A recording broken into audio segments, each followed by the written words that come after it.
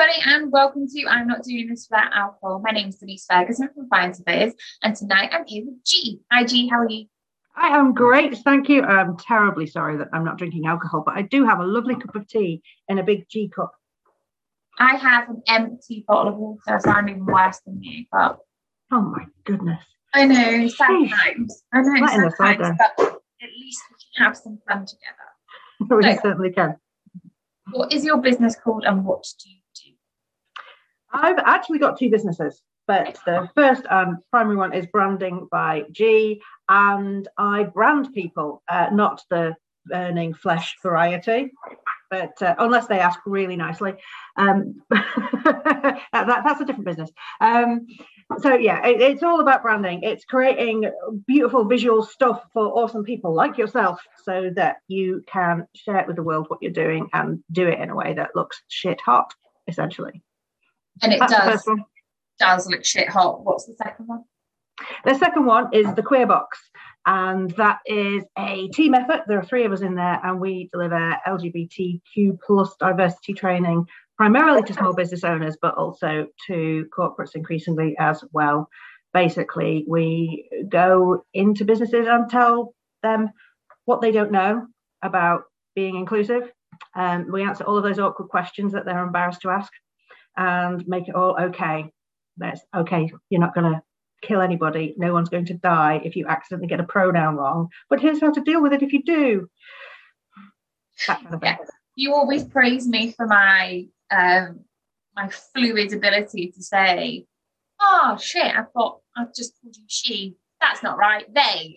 Because I always speak to the kids about it and everyone else about it and correct myself. I do correct myself every time because I think it's really important to get it into my language, because it's just a learned behaviour that I say she, he, rather than she, he, they, them. And that's fine. And if people learn to accept that you are going to make mistakes, then that's cool. It's about not being a dick about it. Absolutely. And a lot of people are scared. They're scared to get it wrong. Yeah, they really don't want to mess it up.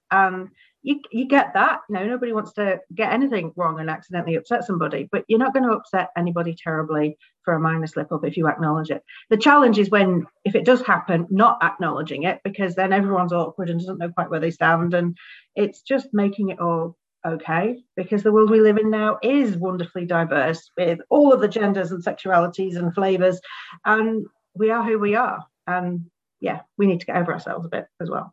Yeah, absolutely, because you always say as well that you make mistakes as much as I make mistakes, and that's absolutely cool. Oh, I misgender myself quite easily, yeah.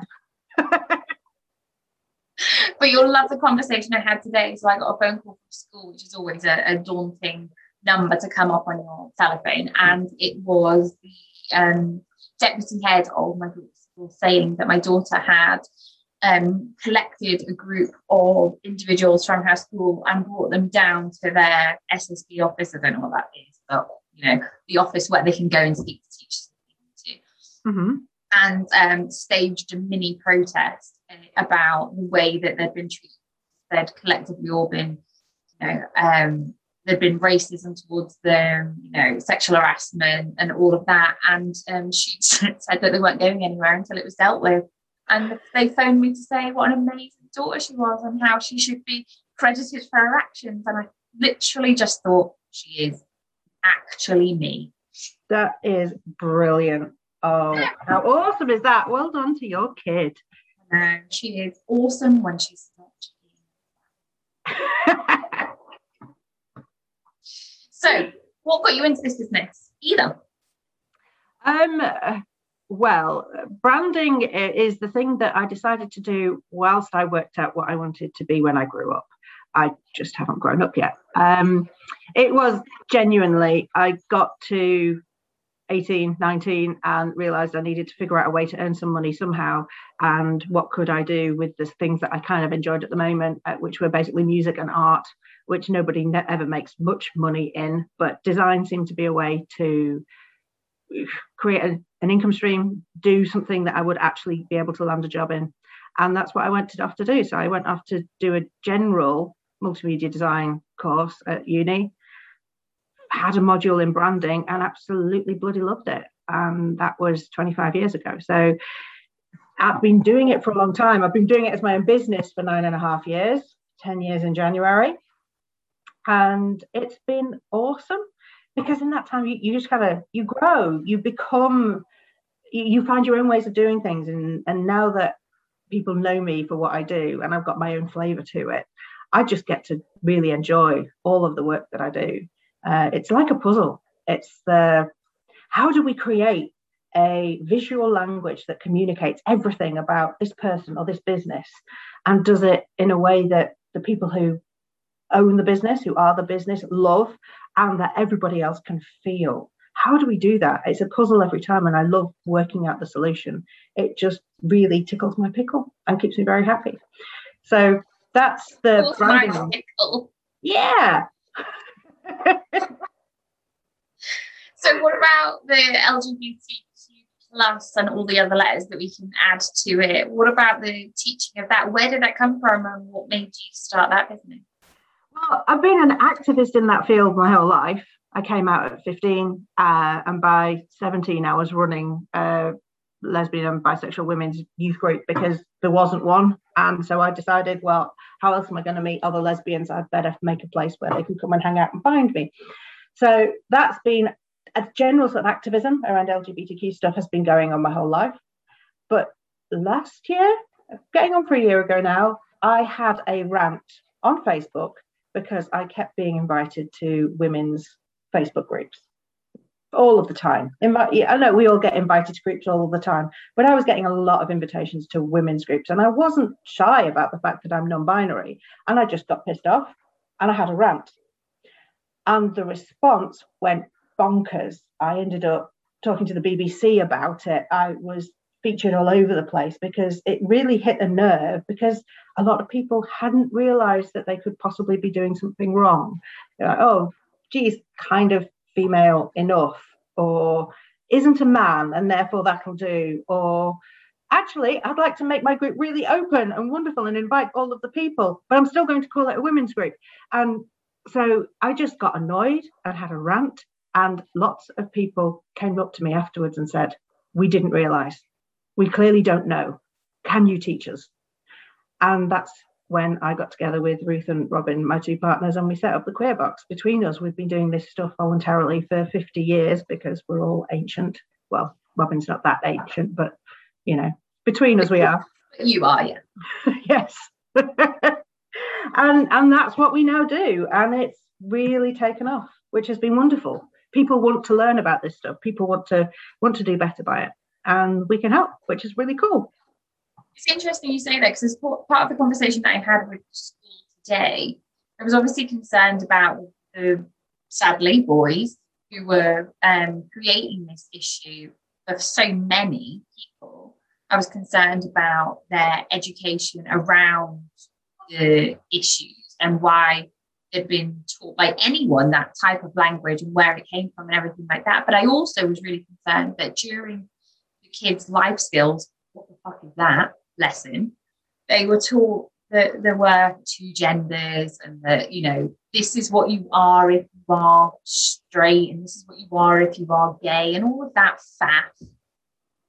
And my daughter and her friend were like hands up going, that's not correct, about so much that I had to bring it to the school's attention. Like, you can't teach the kids as a knowledgeable source incorrect, and then worry about where these kids get their miscommunication from, their misunderstandings from, because it's bad enough that it could well be coming from their parents or anyone else, but also if you are supposed to be the authority and you're sending out that message, what is your expectations of it? That's crazy. Yeah, I think this is one of the situations where our young people are so very much leading the way. They get it. Those of them that have keyed into this stuff, that have thought about it, they get it. And it's only those of us who are, you know, a little bit older and have been in the world our whole lives that see it as normal. You know, we've been around queer culture in one way or another. We get it too. If you haven't had that, then it's still really alien often. I'm sure the teacher that taught that class thought that they were teaching something correct. It's not about people being often deliberately derogatory or miscommunicating, or they're not deliberately trying to do anything wrong. They're doing the best they can with the information they have. And that's why the more we talk about it, the better it's going to be, because we need to spread this stuff. I'm the same. I've got a teenage daughter, and her group of friends is a fabulous collection of genders and sexualities and nationalities and all of these things, and none of them give a toss. They're just mates, and it's wonderful. I had a house full of teens this weekend, and none of them identified as the same as each other, and it was like having a sweet shop of children here. It was an hilarious outcome to a conversation about gender and sexuality and all of the things. But it's joy to listen to 12, 13, 14, 15-year-old children be able to openly discuss these things without fear of repercussions. And that certainly wasn't my feeling of when I was growing up. I never feared about repercussions for me, but then I was normal enough for people. Whereas I definitely felt that for my peers when I was a child. So to have somebody like you going into schools or organizations, and really teaching from the level of probably haven't been around that all the way down to filter down to these children would have been amazing when I was. Yeah, well, we couldn't have. Section 28 was a thing back then. This is why at 17 I had to set up the youth group in the village at the local women's centre, because the head of the college I was at, the sixth form I was at, said no, and they were legally able to do that. There was actually a law in place that said you mustn't undertake any activities that promote homosexuality. Now, I always wondered what exactly that meant, and thought possibly speed dating on campus might go a step too far. But to actually have a space where people could congregate and talk was not going to be promoting anything other than let's just be social and have a space. So it was a different world. It was a different world. And I know certainly coming out in that, I came out anyway because that's the kind of person I am. But I had all manner of unpleasant experiences where people were violent or verbally abusive, or chased me down the street or whatever it was. These things happened, and they were commonplace back then. They're not now. Nobody bats an eyelid when I mention my wife. No, nobody cares anymore. It's just part of the normal texture of the universe, which is exactly how it should be. Yeah, 100% how it should be. We just need to find new ways to shock people, thankfully. That sounds like a fun game. I'm in. I've been playing it my whole life, but it's literally my choice of entertainment in life. Nobody flinched when I said that. Let's say something else.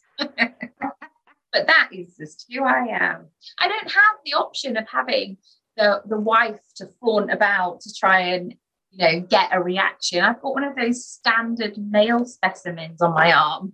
So yeah, you were blessed with natural antagonistic moral status of being able to waft a wife about. So yeah, I just have to play. I'll tell her that yeah, I now have to waft her. I'm sure she'll enjoy that. But I think that's another issue though. Wafting.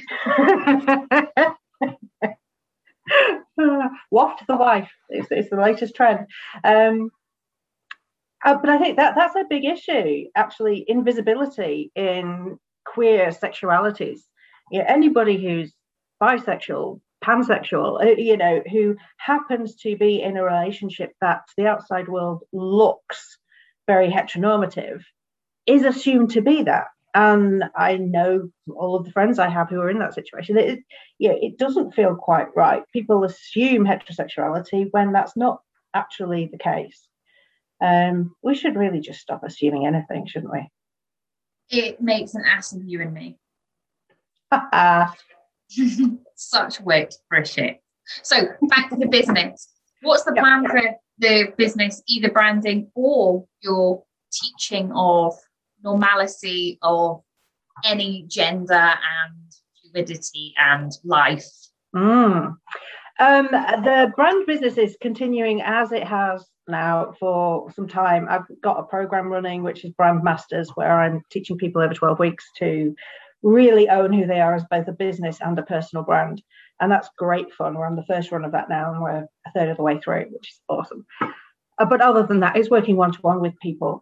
We do it all collaboratively, as you know. And just, I love it. I love getting to do that with people, and that's just continuing as is. The Queer Box is going a bit boom right now. It's Pride Month next month.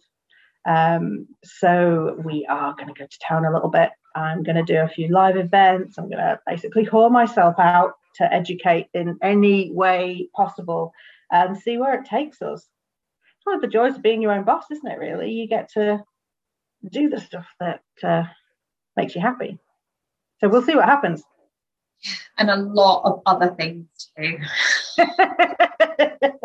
So if anyone needs your help in their organisation, where can they find you?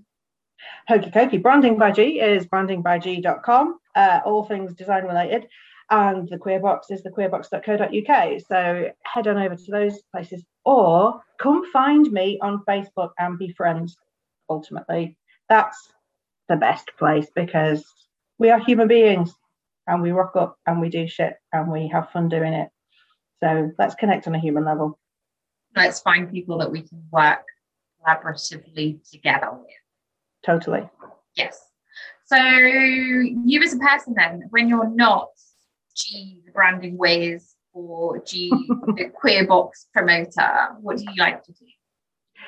Might have a little thing sitting on the driveway that I quite like. The other thing that we love. Yes. So we have Dolores, the van, that we've just started actually being able to use now that things are opening up a bit more. So heading off and going camping.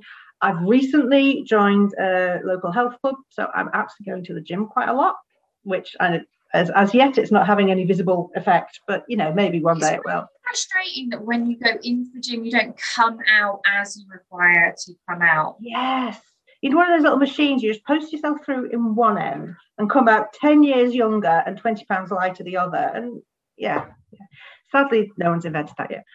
So so really, and then we've got 4 kids, so it's crazy family shenanigans most of the time, juggling children and trying to make sure nobody kills each other.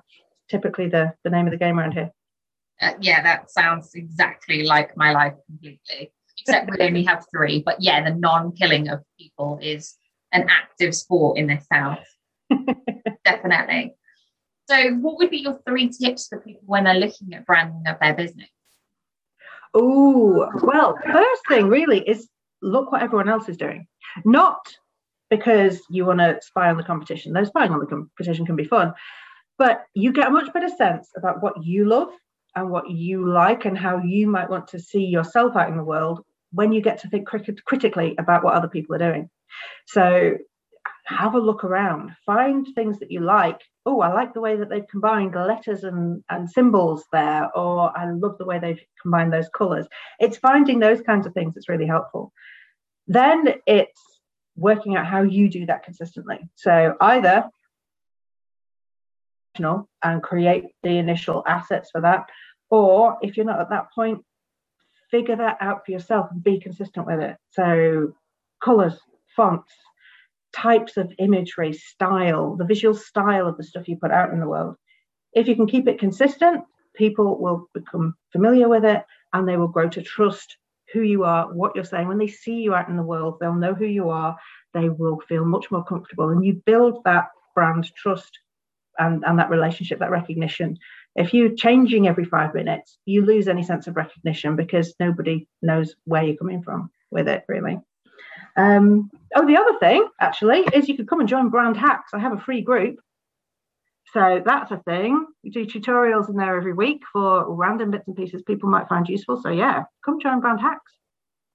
Love it. Very good tips. I especially like the first one about looking at other people's branding, because for me, as you know, I really struggled going through the branding process because I was worried that I would just be like, yeah, that's fine, and not kind of love it or hate it enough to really care.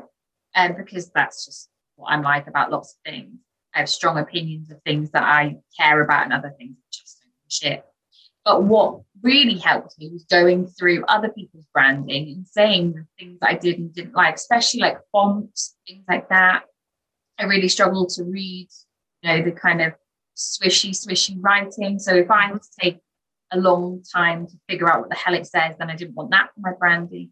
Yep. Colours and stuff like that. And then I really realised that logos that were really colourful weren't for me, which I'd never thought about before at all. So it was really good going through that exercise of what things did I want for my business and all of that. So yeah, I wouldn't normally agree with look at other people's stuff and start there, because I wouldn't want to be like anyone else's. But that was part of the process of not wanting to be like anyone else's. Selecting the types of branding and then going from there. Yeah. And it's just as much recognizing the stuff that you don't like.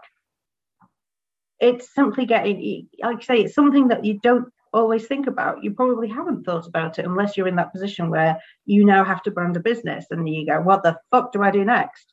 And that's where you can start. Look around you. What are other people doing and what works? What works for you? Because everyone's going to be different.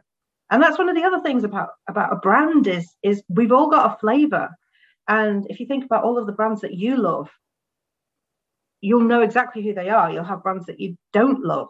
And that's because the ones that connect with you, that you actually bond with, have got something that means something to you in some way, shape or form. It's an emotional connection.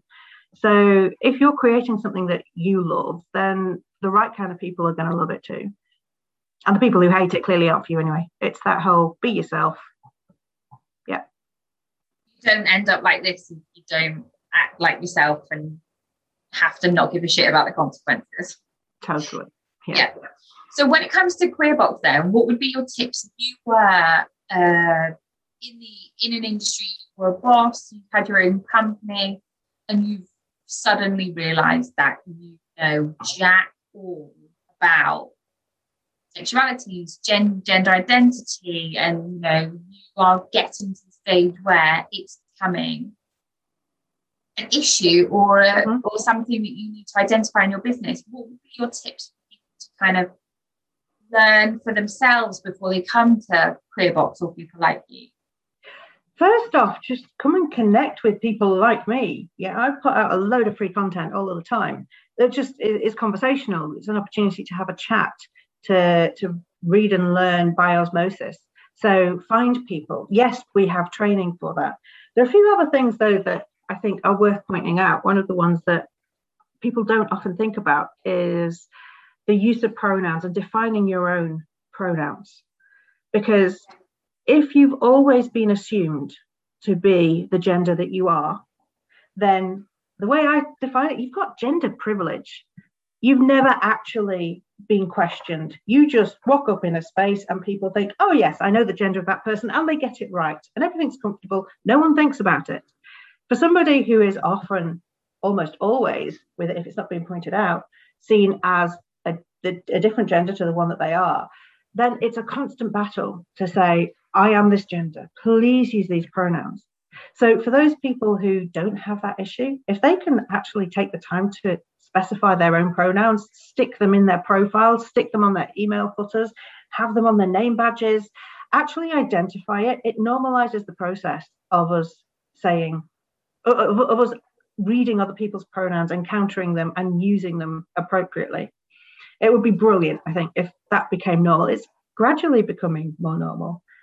Interesting you're saying that, because I was asked recently why I hadn't changed mine, and I said because I didn't want to feel like I was taking the space of somebody else's fight.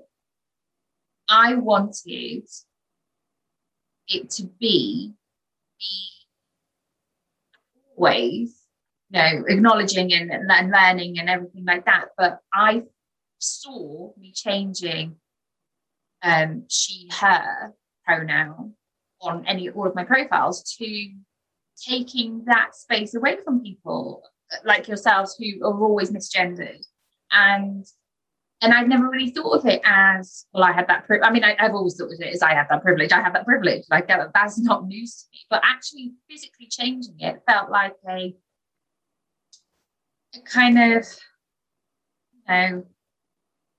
making a thing that didn't need to be made. I can't describe it. But you are incredibly lucky that you do not have to make it a thing. That is the privilege. And that no, but it wasn't that I felt like by me changing it, I was making a statement that was taking away something from you guys, and I didn't need that.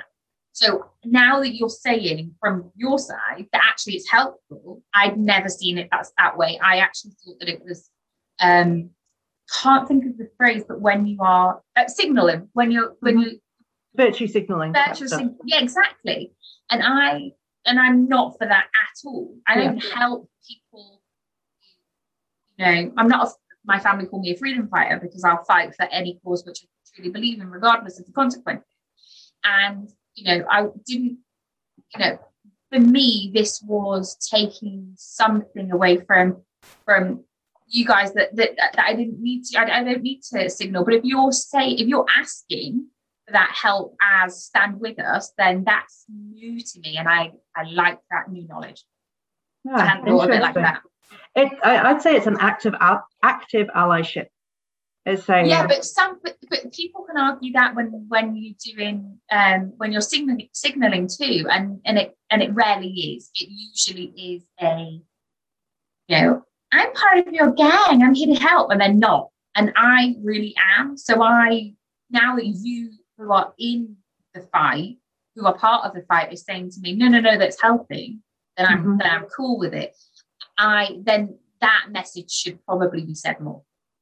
That would be brilliant. Yes, it is one of the things I do say quite a lot, because it's one of those things that's quite an easy, simple fix for a lot of people. It's easy to do, and it has a massive impact for those of us that, sometimes it's really fucking tiring having to fight every single day just to be acknowledged as who we are, just to be normal, just to feel normal. I had an incredible experience just a couple of weeks ago when we joined this health club, where they actually got my title right first time. They told me they had a family changing room as well as male and female. They just did a number of things that just made me feel like a really normal person who was joining. There was nothing different about me. I was just as welcome as anyone else. And it was the first time ever it had happened. It's exhausting. Yeah. And anything that people do, I actually don't care if it's virtue signaling, because it's still fucking helpful. So virtue signal, if that's the kind of person you are listening to this and you want to do it because you want to be part of the gang, please be part of the gang. That's great. You're taking some of the labour for us. Marvellous. Thank you. Pick up a shovel and start digging. You're welcome. Don't care why, it's still helpful. Thanks. I love that. No, but the thing is, for somebody who is reasonably well educated in all of this and has always been part of the people who are trying to bring equality to everyone, regardless of the reason, sex, gender, where you're from, religion, all of the things. When somebody comes to me and educates me, and I haven't heard that side of it before, that's great. And it then makes me think about the other people who are so uneducated on it. But then that's why you've got privilege. Yeah. And it's part of a change. I mean, the change is massive. This is one of the things that's really exciting is, I've managed to make a business out of just standing up and saying, hey, listen, look, you can do better, folks. Here's how you do it. And that's all I'm doing.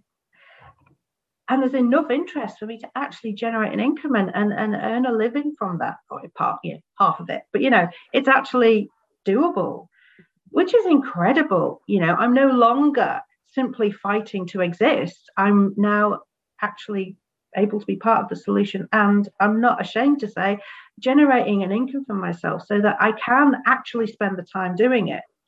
I'm not having to do that voluntarily and just exhaust myself all the time. It's actually, I can do it. I can put food on the table and I can sit on the sofa with my kids of an evening knowing I've done the work. It's a brilliant feeling. Love it. You're helping. So that's good. Yes, very proud of you, G. Likewise, lovely. So we're coming to the end of the podcast, and I end all of the podcasts with the 8 Mile moment. So I don't give a shit what anyone thinks about me. I make it very clear. And I love Eminem, and I love how he does his rap battles by saying the worst things about him. Skinny is white, his mum lives in a trailer, so that his opponent can't say anything bad back to him. So, G, what are the worst things about you? I bite my nails terribly, even when I'm on calls.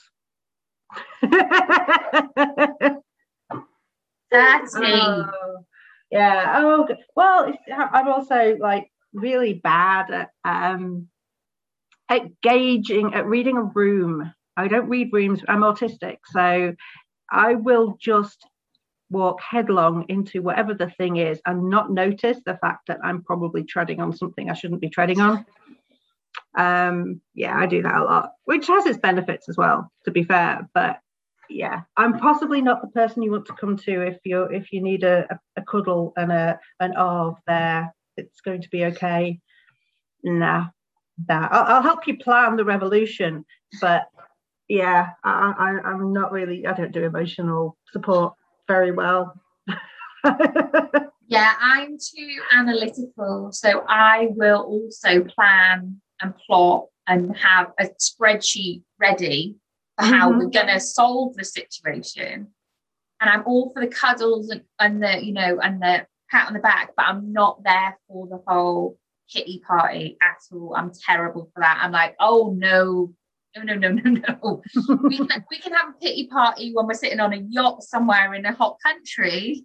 We ain't sitting in a pit of misery and having this moment. That's not happening. No. But let's be honest, there are lots of people out there who are, and it's not just pity party. Sometimes people actually genuinely need somebody who can meet them in an emotionally challenging place and be that caring, nurturing person. And there are some incredible people out there who are brilliant at that. I'm not one of them. Nor am I. No. Love a cuddle. Will plot revenge with you. Will not let you wallow in self-pity. Sorry about that. Thank you so much for being on the podcast, G. And as always, if anyone else wants to be on the podcast or you want to sponsor a podcast, you can contact us at podcast@find-surveyors.co.uk. Say goodbye, G. Bye, G. Bye, G.